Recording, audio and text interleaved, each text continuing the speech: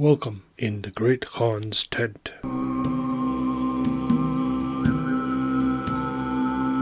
History, literature, and storytelling. In the Great Khan's tent is now available on YouTube. You can find us using this podcast name.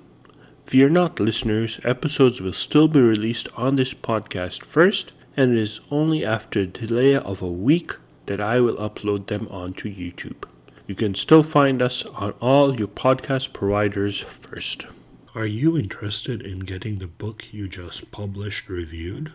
Writing some piece of literature and need help getting it out there and promoted? Interested in sharing what piece of literature we should cover next? Well, fret not. In the Great Khan's tent is now available on Patreon, where your contribution can help in growing this podcast. For as low as $3 a month, a price less than a good, and I mean good, cup of coffee, you can help contribute to the growth of this podcast. Every bit helps, but as always, it is not necessary to do so, but will be appreciated. Find the Patreon link on our website, on our social media accounts, or email us and we can send it to you. Thank you. In each episode, you may notice that a background track has been provided, like this.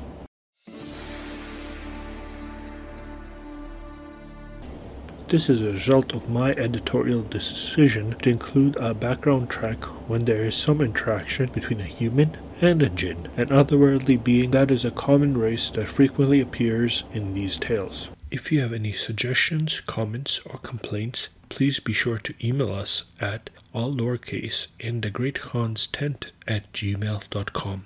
That is in the Great Khan's tent at gmail.com. We would love to hear from our listeners. Thank you for listening, and now on with the show.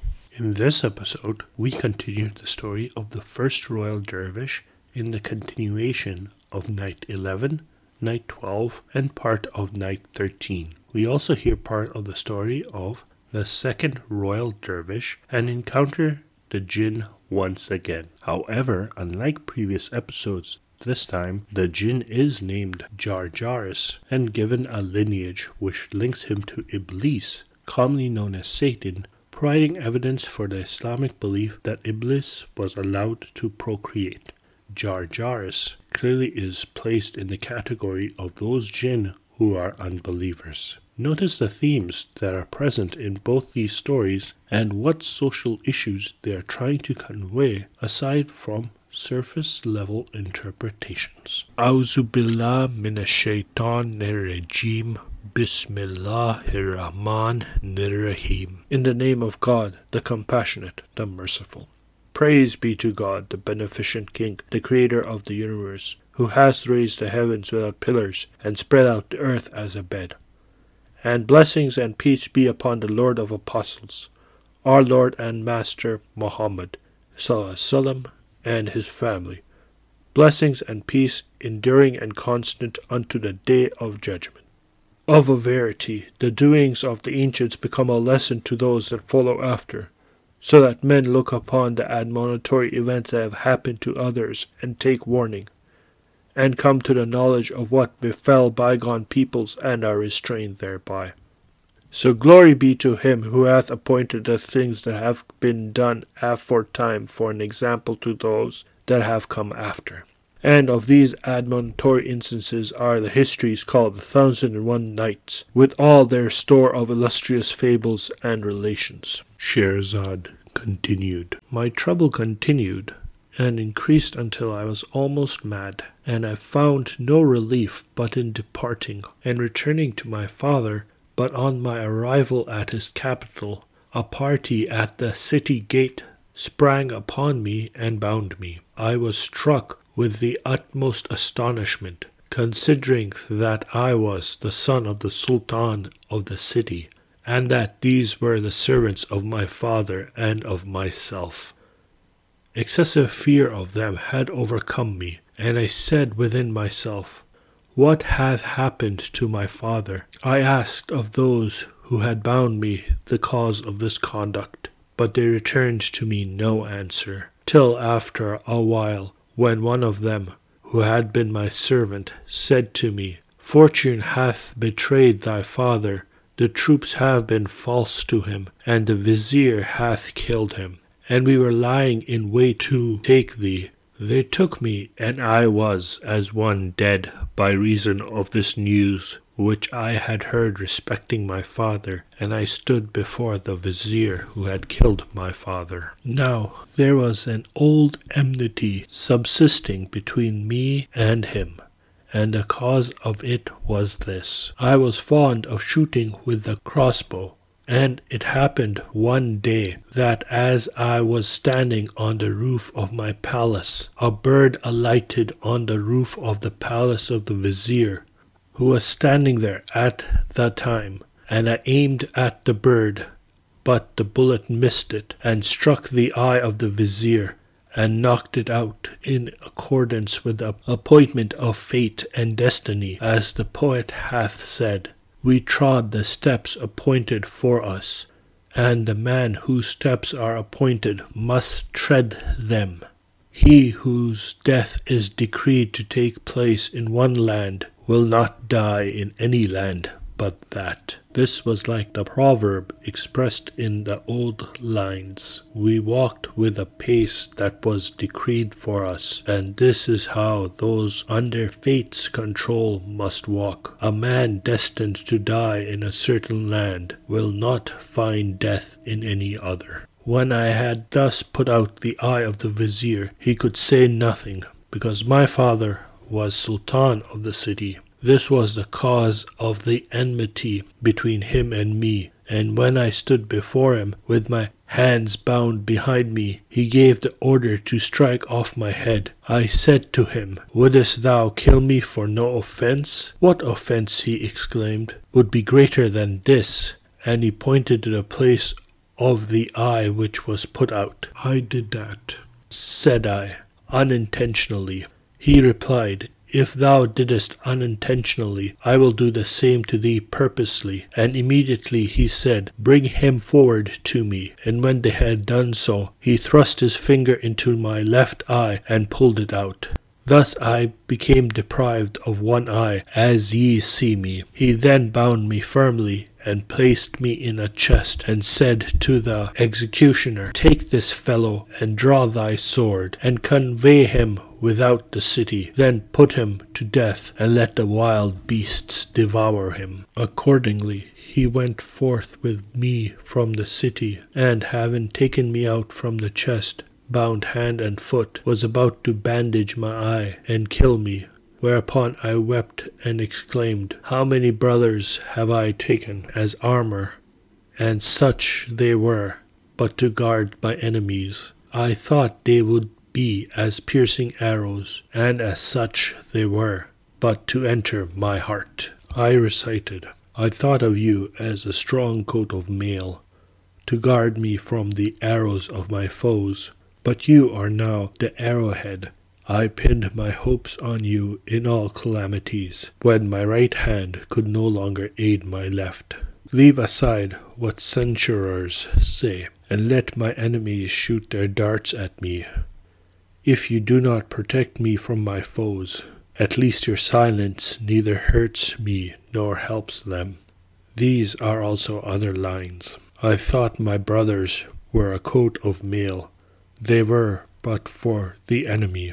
I thought of them as deadly shafts. They were, but their points pierced my heart. The executioner, who had served my father in the same capacity, and to whom I had shown kindness, said, on hearing these verses, "O my master, what can I do, being a slave under command?"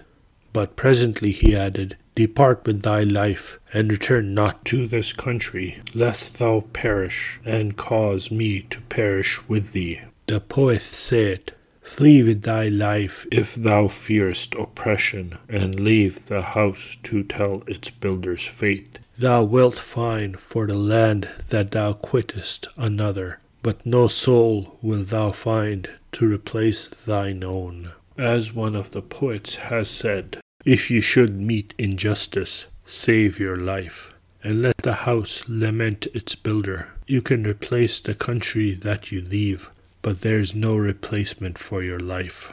I wonder at those who live humiliated, when God's earth is so wide. Send out no messenger on any grave affair, for only you yourself will give you good advice. The necks of lions would not be so thick were others present to look after them. As soon as he thus said, I kissed his hands and believed not in my safety until I had fled from his presence. The loss of my eye appeared light to me when I considered my escape from death, and I journeyed to my uncle's capital, and presenting myself before him, informed of what had befallen my father, and of the manner in which I had lost my eye, upon which he wept bitterly, and said, Thou hast added to my trouble and my grief, for thy cousin hath been lost for some days, and I know not what hath happened to him, nor can anyone give me information respecting him.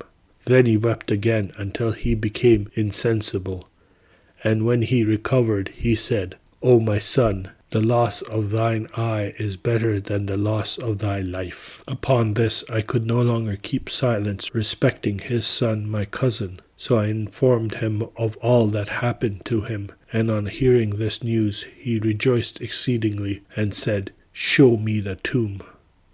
By Allah, O my uncle, I replied, I do not know where it is, for I went afterwards several times to search for it, but could not recognize its place. We, however, went together to the burial ground, and looking to the right and left, I discovered it, and both I and my uncle rejoiced. I then entered the tomb with him, and when we had removed the earth and lifted up the trap-door, we descended 50 steps, and arriving at the bottom of the stairs, there issued forth upon us a smoke which blinded our eyes, whereupon my uncle pronounced those words which relieve from fear him who uttereth them, words that can never put to shame anyone who speaks them. There is no strength nor power but in Allah, the High, the Great. After this we proceeded and found ourselves in a saloon filled with flour and grain and various edibles, and we saw there a curtain suspended over a couch, upon which my uncle looked, and found there his son and a woman who had descended with him, lying side by side, and converted into black charcoal, as if they had been thrown into a pit of fire. And when he beheld this spectacle, he spat in his son's face, and exclaimed, This is what thou deservest, O thou wretch! This is the punishment of the present world, and there remaineth the punishment of the other world, which will be more severe and lasting. And he struck him with his shoes. Night XII.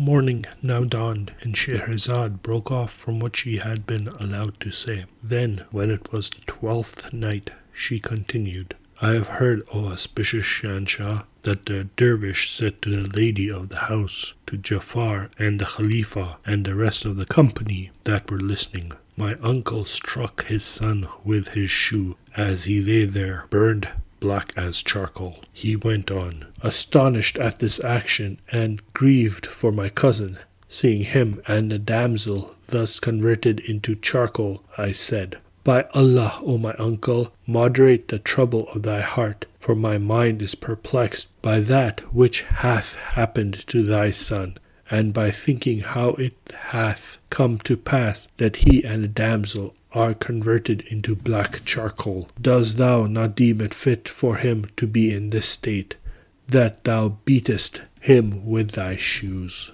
O son of my brother, he replied, this my son was from his early years inflamed with love for his foster sister, and I used to forbid him from entertaining this passion for her, and used to say within myself, They are now children, but when they grow older a base act will be committed by them. And indeed I heard that such had been the case, but I believed it not. I, however, reprimanded him severely, and said to him, Beware of so foul an action, which none before thee hath committed, nor will any commit after thee, otherwise we shall suffer disgrace and disparagement among the sultans until we die, and our history will spread abroad with the caravans, and have a care for thyself, that such an action proceed not from thee, for I should be incensed against thee, and killed thee. I then separated him from her, and her from him, but the vile woman loved him excessively. The devil got possession of them both, and when my son saw that I had separated him, he secretly made this place beneath the earth, and having conveyed hither the provisions which thou seest, he took advantage of my inadvertence when I had gone out to hunt, and came hither. But the truth, whose perfection be extolled, and whose name be exalted, was jealously vigilant over them, and consumed them by fire, and the punishment of the world to come will be more severe and lasting. He then wept, and I wept with him. And he said to me, Thou art my son in his stead. I remained a while reflecting upon the world and its vicissitudes, upon the murder of my father by the vizier, and his usurping his throne, and the loss of my eye, and the strange events which had happened to my cousin, and I wept again. We then ascended, and having replaced the trap door and the earth above it, restored the tomb to its former state, returned to our abode. But scarcely had we seated ourselves when we heard the sounds of drums, kettle drums, and trumpets, the clatter of lances, the shouting of men, the clink of bridles, and the neighing of horses. Warriors galloped about. The sky was darkened by sand, and the air was filled with dust raised by the horses' hooves. Our minds were perplexed, not knowing what had happened, and the Sultan, asking the news, was answered, The vizier of thy brother has slain him, and his soldiers and guards, fitted out his troops, collected men, hired Bedouin, and came with his army like the sands that could not be numbered, and which no one could withstand, to assault the city unawares, and the inhabitants, being unable to withstand, have submitted to him. After this, my uncle was killed, and I fled to the edge of the city, whereupon I said within myself, If I fall into his hand, he will slay me. Grief overwhelmed me, and I thought of the calamities which had befallen my father and my mother, and knew not what to do. For if I appeared, the people of the city would know me, and the troops of my father would hasten to kill and destroy me. I knew no way of escape but to shave off my beard, so I shaved it, and having changed my clothes, departed from the city, and came hither to this abode of peace, in hopes that some person would introduce me to the Prince of the Faithful, the Khalifa of the Lord of all creatures, that I may relate to him my story and all that had befallen me. I arrived in this city this night, and as I stood perplexed, not knowing whither to direct my steps, I saw this dervish, and saluted him, and said, I am a stranger. He replied, And I too am a stranger. And while we were thus addressing each other, our companion, this third person, came up to us, and saluting us, said, I am a stranger. We replied, And we also are strangers. So we walked on together. The darkness overtook us, and destiny directed us on to your abode. This was the cause of the shaving of my beard, and the loss of my eye. The lady then said to him, Stroke thy head and depart. But he replied, I will not depart until I have heard the stories of the others. And they wondered at his tale. And the Khalifa said to Jafar, Verily, I have never known the like of that which hath happened to this dervish. The second dervish then advanced, and having kissed the ground, said, O my mistress, I was not born with only one eye, but my story is wonderful, and if written, would serve as a lesson to him who would be admonished. The story of the Second Royal Dervish. I am a sultan, and son of a sultan. I read the Quran according to the 7 readings, and perused various works under the tuition of different learned professors of their subjects. I studied the science of the stars and the writings of the poets, and made myself a proficient in all the sciences. so that I surpassed the people of my age. My handwriting was extolled among all the scribes. My fame spread among all countries, and my history among all sultans. And the Sultan of India, hearing of me, requested my father to allow me to visit him, sending him various gifts and curious presents, such as were suitable to sultans. My father therefore prepared for me 6 ships, and we proceeded by sea for the space of a whole month, after which we came to land, and having disembarked some horses which we had with us in the ship, we loaded 10 camels with presents, and commenced our journey. But soon there appeared a cloud of dust, which rose and spread until it filled the air before us, and after a while cleared a little, and discovered to us in the midst of it 60 horsemen like fierce lions, whom we perceived to be Arab highwaymen. And when they saw us, that we were a small company with 10 loads of presents for the Sultan of India, they galloped towards us, pointing their spears at us. We made signs to them with our fingers, and said, "We are ambassadors to the honored Sultan of India, therefore do us no injury." But they replied, "We are not in his territories, nor under his government." They slew certain of the young men, and the rest fled. I also fled, after I had received a severe wound, the Arabs being employed, without further regard to us, in taking possession of the treasure and presents which we had taken with us. I proceeded without knowing whither to direct my course, reduced from a mighty to an abject state, and journeyed till I arrived at the summit of a mountain, where I took shelter in a cavern until the next morning. I then resumed my journey, and arrived at a flourishing city. The winter with its cold had passed away, and the spring had come with its flowers. Flowers were blooming, there were gushing streams, and the birds were singing. It fit the description of the poet, a place whose citizens are subject to no fear, and safety is the master there. For its people it is a decorated shield, its wonders being plain to see. And I rejoiced at my arrival there, being wearied with my journey, anxious and pallid.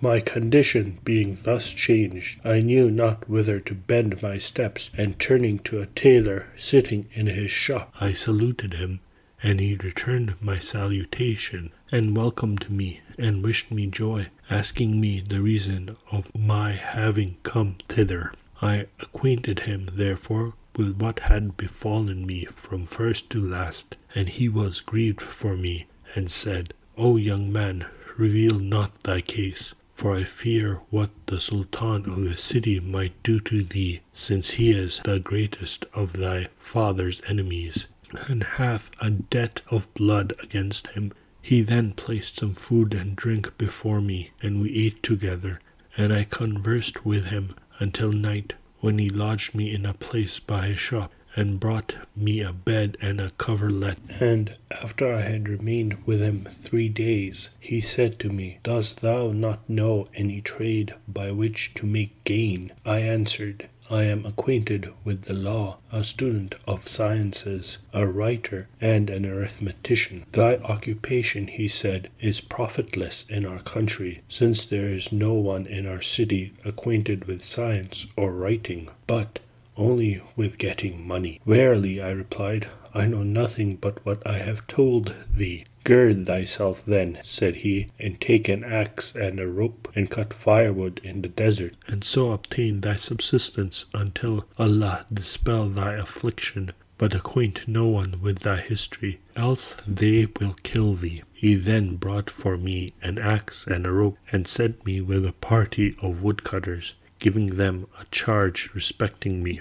Accordingly I went forth with them, and cut some wood, and brought back a load upon my head, and sold it for half a piece of gold, part of which I expended in food, laying by the remainder. Thus I continued for the space of a year, after which I went one day into the desert, according to my custom, to cut firewood, and finding there a tract with abundance of wood, I entered it, and came to a tree around which I dug, and as I was removing the earth from its roots, the axe struck against a ring of brass, and I cleared away the wood from it, and found that it was affixed to a trapdoor of wood, which I immediately removed. Beneath it appeared a staircase, which I descended, and at the bottom of this I entered a door, and beheld a palace, strongly constructed, set with pillars, where I found a lady, like a pearl of high price, whose aspect banished from the heart all anxiety and grief and affliction, while her words would dispel worries and would leave a man, however intelligent and sensible, robbed of his senses. She was of medium height, with rounded breasts and soft cheeks. She was radiant and beautifully formed, with a face shining in the black night of her hair, while the gleam of her mouth was reflected on her breast. She was, as the poet said, dark hair and slim-waisted. Her buttocks were like sand dunes, and her figure like that of a ban tree. There is another verse.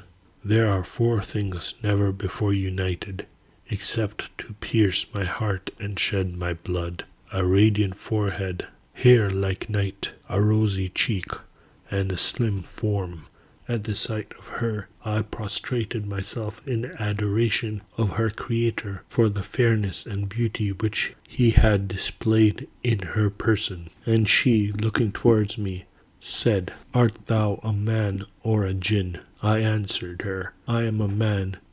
"And who," she asked, "hath brought thee to this place, in which I have lived 25 years without ever seeing a human being?"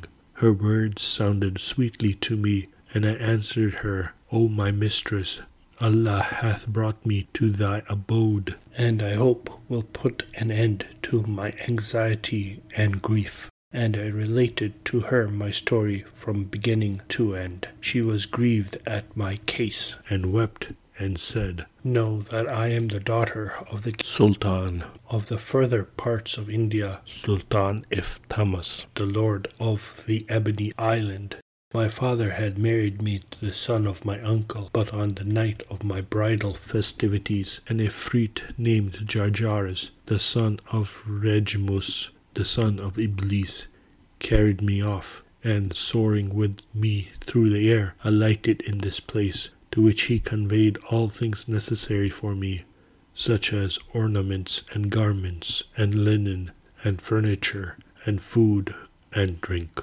And once in every 10 days he cometh to me, and spend a night here, and he hath appointed with me that in case of my wanting anything by night or day, I should touch with my hand these 2 lines which are inscribed upon the Kubbe, and as soon as I remove my hand, I see him before me. 4 days have now passed since he was last with me, and they remain, therefore, 6 days before he will come again. Wilt thou then remain with me 5 days, and depart 1 day before his visit?" I answered yes, rejoicing at the proposal, and she arose, and taking me by the hand, conducted me through an arched door to a small and elegant bath, where I took off my clothes, while she seated herself upon a mattress. After this, she seated me by her side, and brought me some sherbet of sugar infused with musk, and handed it to me to drink. She then placed some food before me, and after we had eaten and conversed together, she said to me, "Sleep and rest thyself, for thou art fatigued."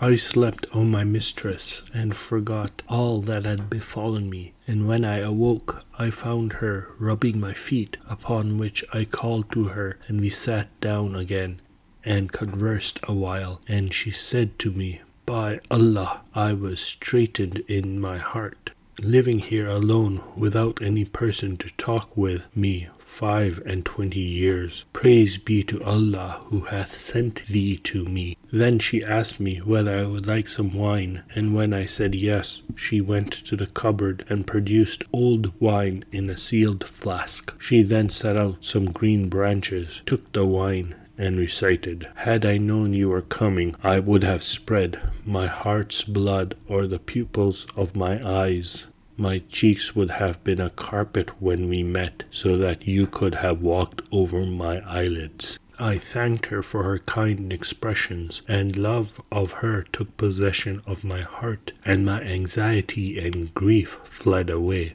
We then sat down to drink together, and I remained by her side all the night, delighted with her company, for I had never seen her like in my whole life. And in the morning, when we were both full of joy, I said to her, "Shall I take thee up from this subterranean place, and release thee from the Jinn?" But she laughed and replied, "Be content and hold thy peace, for every 10 days 1 day shall be for the Jinn, and 9 for thee." I persisted, however, being overcome with passion, and said, "I will this instant demolish this kubbe upon which the inscription is engraved, and let the Ifrit come, that I may slay him, for I am predestined to kill Ifrits." On hearing this, she turned pale and exclaimed, "By Allah, don't do it." Then she recited, "If there is something that will destroy you, protect yourself from it." She added more lines, "You look for separation, but rein in the horse that seeks to head the fields. Patience, for time's nature is treacherous, and at the end companions part." She entreated me to refrain, but paying no attention to her words, I kicked the kubbe with violence, upon which she exclaimed, "The Ifrit hath arrived.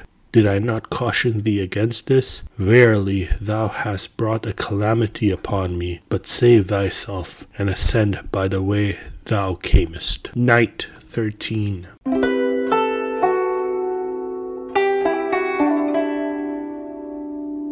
Morning now dawned, and Scheherazade broke off from what she had been allowed to say. Then, when it was the 13th night, she continued, "I have heard, O auspicious Shahanshah, that the second dervish said to the lady of the house, 'In the excess of my fear, I forgot my sandals and my axe, and when I had ascended 2 steps, turning round to look for them, I saw that the ground had opened, and there rose from it an Ifrit of hideous aspect, who said, Wherefore is this disturbance which thou hast alarmed me, and what misfortune hath befallen thee?' She answered, 'No misfortune hath happened to me, excepting that my heart was contracted, and I desired to drink some wine to dilute it, and rising to perform my purpose, I fell against the kubbe.' 'Thou liest, vile woman,' he exclaimed, and looking about the palace to the right and left, he saw the sandals and the axe, and said to her, 'These are the property of none but a man, who hath visited thee.' 'I have not seen them,' she answered, 'until this instant. Probably they caught to thee.'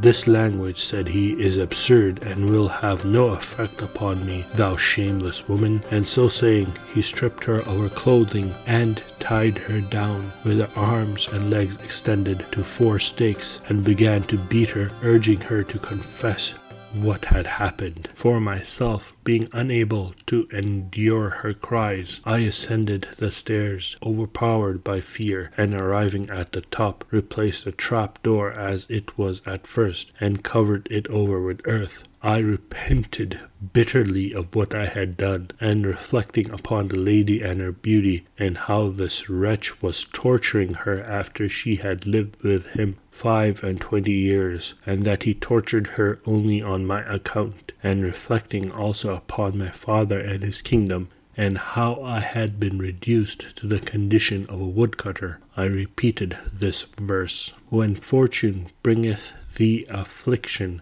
console thyself by remembering that one day thou must see prosperity, and another day difficulty. I then recited, If one day time afflicts you with disaster, ease and hardship come each in turn. Returning to my companion the tailor, I found him waiting my return, as if he were placed in a pan upon burning coals. I passed last night, said he, in anxious heart on thy account, fearing for thee from some wild beast or other calamity. Praise be to Allah for thy safe return. I thanked him for his tender concern for me, and entered my apartment, and as I sat meditating upon that which had befallen me, and blaming myself for having kicked the kube, my friend the tailor came in to me, and said, In a shop is a foreigner who asked for thee, and he has thy axe and sandals. He came with them to the woodcutters, and said to them, I went out at the time of the call of the mueddin to morning prayer,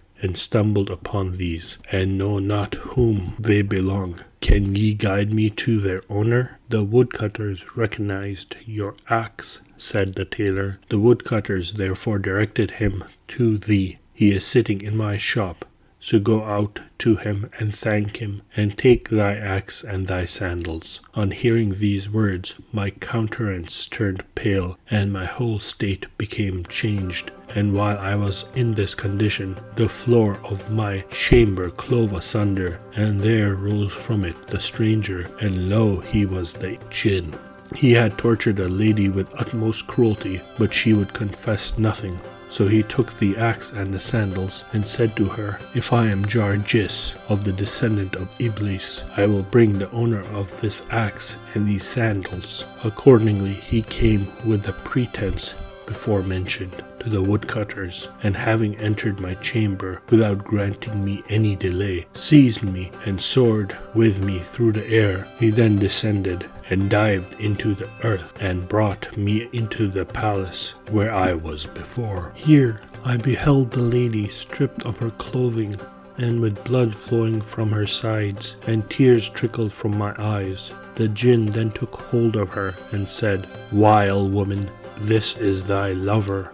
Whereupon she looked at me and replied, I know him not, nor have I ever seen him until this instant. The Jinn said to her, With all this torture, wilt thou not confess? She answered, Never in my life have I seen him before, and it is not lawful in the sight of Allah that I should speak falsely against him. Then said he, If thou know him not, take this sword and strike off his head. She took the sword and came to me and stood over my head, but I made a sign to her with my eyebrow, while tears ran down my cheek.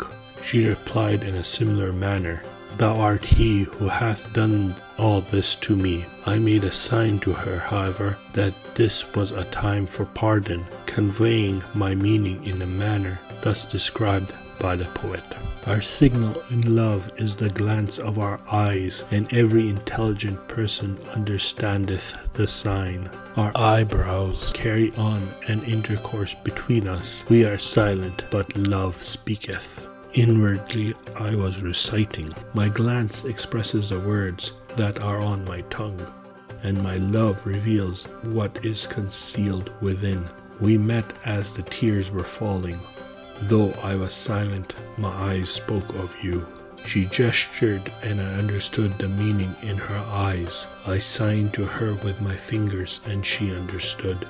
Our eyebrows settled the affair between us, and we kept silence, but love spoke. And when she understood me, she threw the sword from her hand, O my mistress, and said, How can I cut off the head of someone whom I do not know, and who has done me no harm?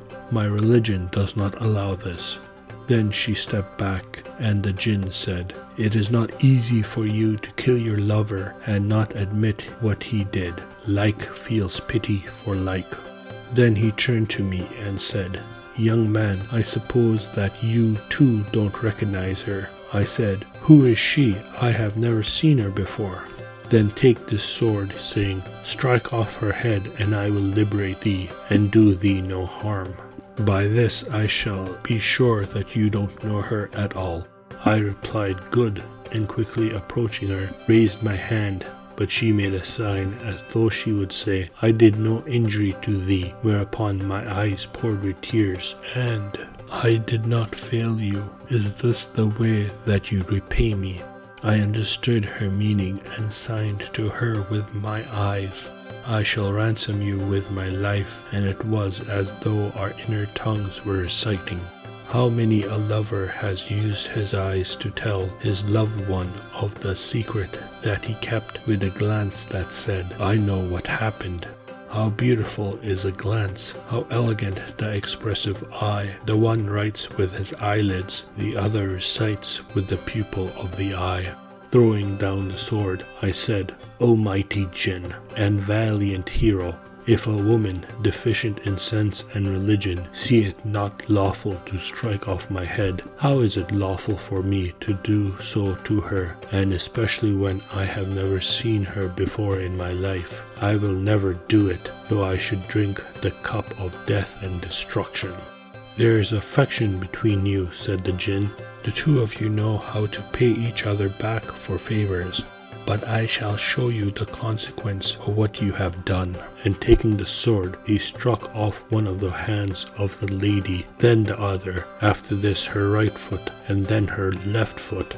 Thus with 4 blows he cut off her 4 extremities, while I looked on, expecting my own death. She then made a sign to me with her eye, and the Ifrit, observing her, exclaimed, "Now thou hast been guilty of incontinence with thine eye," and with a blow of his sword struck off her head, after which he turned towards me and said, "O man, it is allowed us by our law, if a wife be guilty of incontinence, to put her to death. This woman I carried off on her wedding night when she was 12 years of age, and she was acquainted with no man but me, and I used to pass one night with her in the course of every 10 days in the garb of a foreigner. And when I discovered of a certainty that she had been unfaithful to me, I killed her. But as for thee, I am not convinced that thou hast wronged me with respect to her. Yet I must not leave thee unpunished. Choose, therefore, what injury I shall do to thee." Welcome to the vocabulary section for episode 8. First, let's look at the terms that were used in this episode. Debt of blood, serious obligation. Usual payment contemplated is blood for blood. Has to be paid by blood. Kettle drums. Musical instruments in the percussion family. Primary instrument of the cavalry along with trumpets. Iblis, leader of the Shaitan in Islam, was thrown out of heaven after he refused to prostrate himself before Adam. 7 readings. Rules of recitation for the Quran, according to 7 prominent personalities, who are Nafi ibn Khatir, Abu Amr ibn Amir, Asim al-Kisai, and Hamza. Mueddin, or Muezzin, issues a call to prayer from one of the minarets of a mosque. Highwayman, a thief who robs travelers on the road. Now, let's look at some of the vocabulary. Subsisting, maintaining or supporting oneself, especially at a minimal level. Enmity, positive, active, and typically mutual hatred or ill will. Alighted, to come down from something or to descend from the air and come to rest. Accordance, agreement or conformity. The act of granting something, or as if to come by chance. Purposely, with deliberate or express purpose. Censurers, estimate or judge. Lament, to mourn aloud or to express sorrow, mourning, or regret, often demonstratively. Insensible, incapable or bereft of feeling or sensation, or inconscious, senseless. Uttereth, third person singular simple present indicative form of utter. Wretch, a miserable person, one who is profoundly unhappy or in great misfortune, or a base, despicable, or vile person. Inflamed, to excite to excessive or uncontrollable action or feeling, to make more heated or violent. Reprimand, to reapprove sharply or censure formally, usually from a position of authority. Inadvertence, a result of inattention or oversight. Vicissitudes, the quality or state being changeable, or a favorable or unfavorable event or situation that occurs by chance. Abode, the place where one lives or a temporary stay. perplexed, filled with uncertainty, or full of difficulty. Calamities, a disastrous event marked by great loss and lasting distress and suffering. Abject, sunk to or existing in a low state or condition, very bad or severe. Pallid, lacking sparkle or liveliness, deficient in color. Coverlet, bedspread, ornamental cloth cover for a bed. Prostrated, stretched out with face on the ground in adoration or submission, or reduced to submission, helplessness, or exhaustion. Countenance, a person's face or facial expression. Pretense, a claim made or implied, an inadequate or insincere attempt to attain a certain condition or quality. Incontinence, failure to restrain sexual appetite. This episode has been written, edited, and produced by Saf Beg. Thank you for listening. I hope you have a wonderful day and or night, and may the journeys on which you are set upon be fruitful. Thank you for listening.